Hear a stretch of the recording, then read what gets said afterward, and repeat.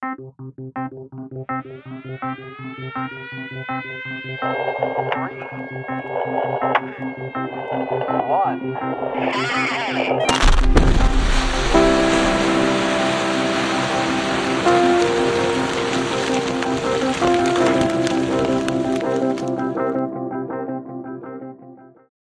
this is the Blast Report podcast on all things blasting.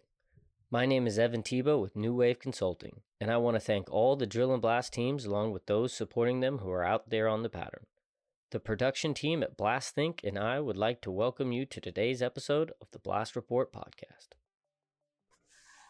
Yeah, I mean, we're talking about stemming and hard work, and I think you earn respect from those you're working with, and I think you feel the respect for yourself if you do the hands-on and work your way through. And even if it's not years and years, but if you could go out and stem the holes, be on site, put the time in, the long days. This industry is a dark work ethic, and not always, but there's lots of days you have to put the time in, and not be so worried about trying to get home as getting the job done. And I think that's lost today with quite a few. in the mindset of some people. In the mindset, it's a job. It's not a career, and I think that kind of forms the bond that I talked about with the friendships. Is when you've worked with these people through the snowstorm or through the torrential rain, and you all stayed out there to put the time in to get the job done. You can't just walk away and go home and leave the shot half loaded. You gotta make it happen. And you might have to sleep there all night. The thunderstorm comes in, whatever it takes is kind of a lost motto, and that's what it used to always be. Whatever it takes to get the job done, I'm here. And there's camaraderie there in that, and in that shared trauma, right? It's almost military-ish, where you're absolutely that shared trauma. You become very close to those people you go through that with. There's a friend I haven't seen in quite a few years who's also at the conference this year, and it was so good to see him. And when was the last time I saw you? Well, when we were living in a hotel together in the middle of the Ozarks, and everyone's like, "Oh, I've seen that Netflix episode." I'm like, yeah, well, it's not too different. Everything closed before we even got off work, and we got evicted out of that place. And so there's just some camaraderie there. And when you go through a little of that not trauma, but that toughness, the grit, character building, that grit building.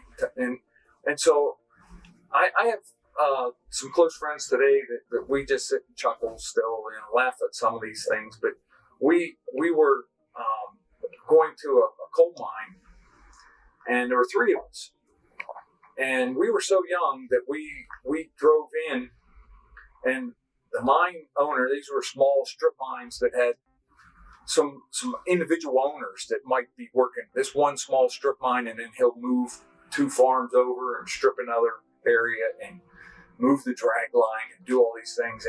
And this owner comes over and he said, "Where's the blaster?"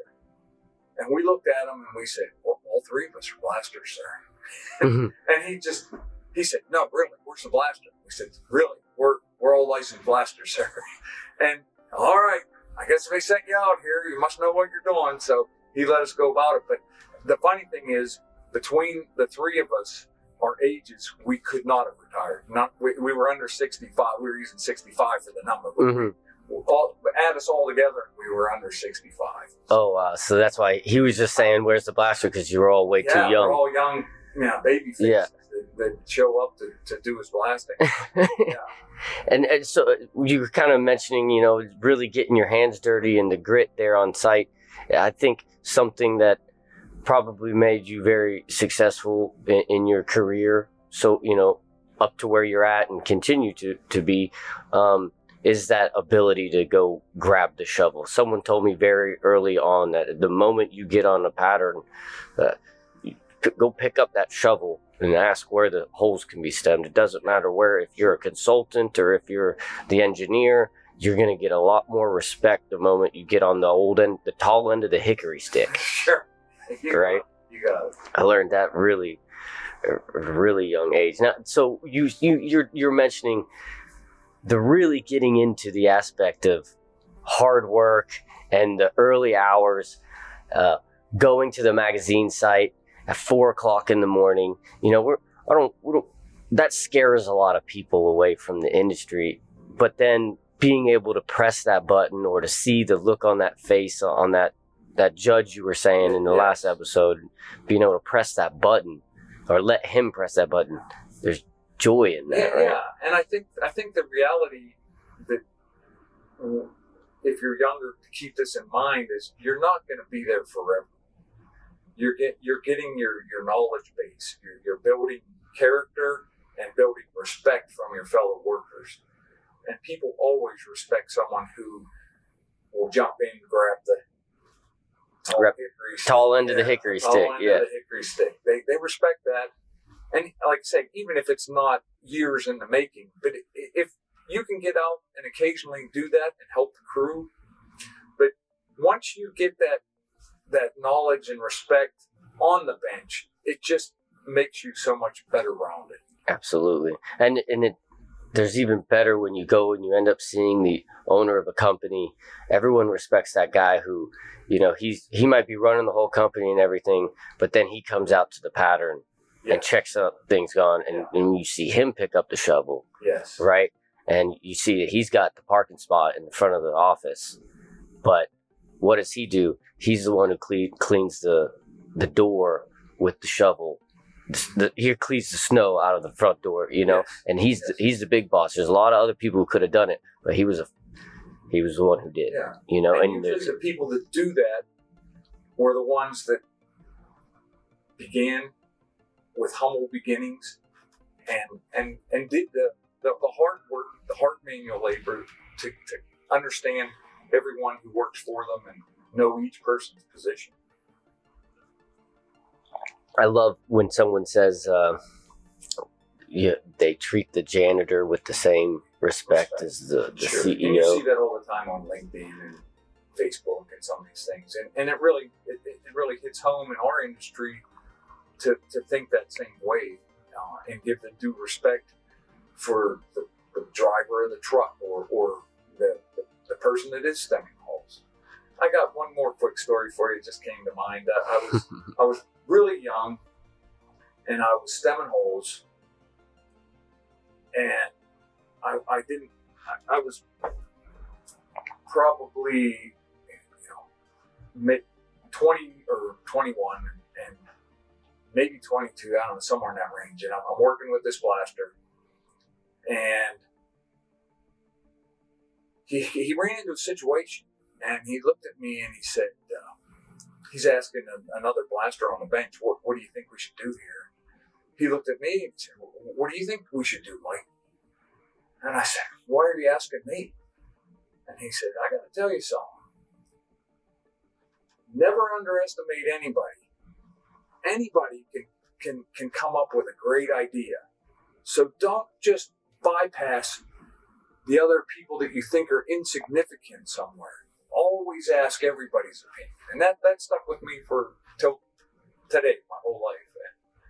And I have that respect. And those who are just beginning or maybe have never even seen a shot before, but if they're out there and they could see something or pick something up that we're out there every single day, but their perspective all of a sudden, they're like, hey, I caught this over here, did you see that overhang, or did you see this? I just kind of caught my eye, or whatever safety tip it could be, they may have it, or a suggestion for what to do in a certain circumstance.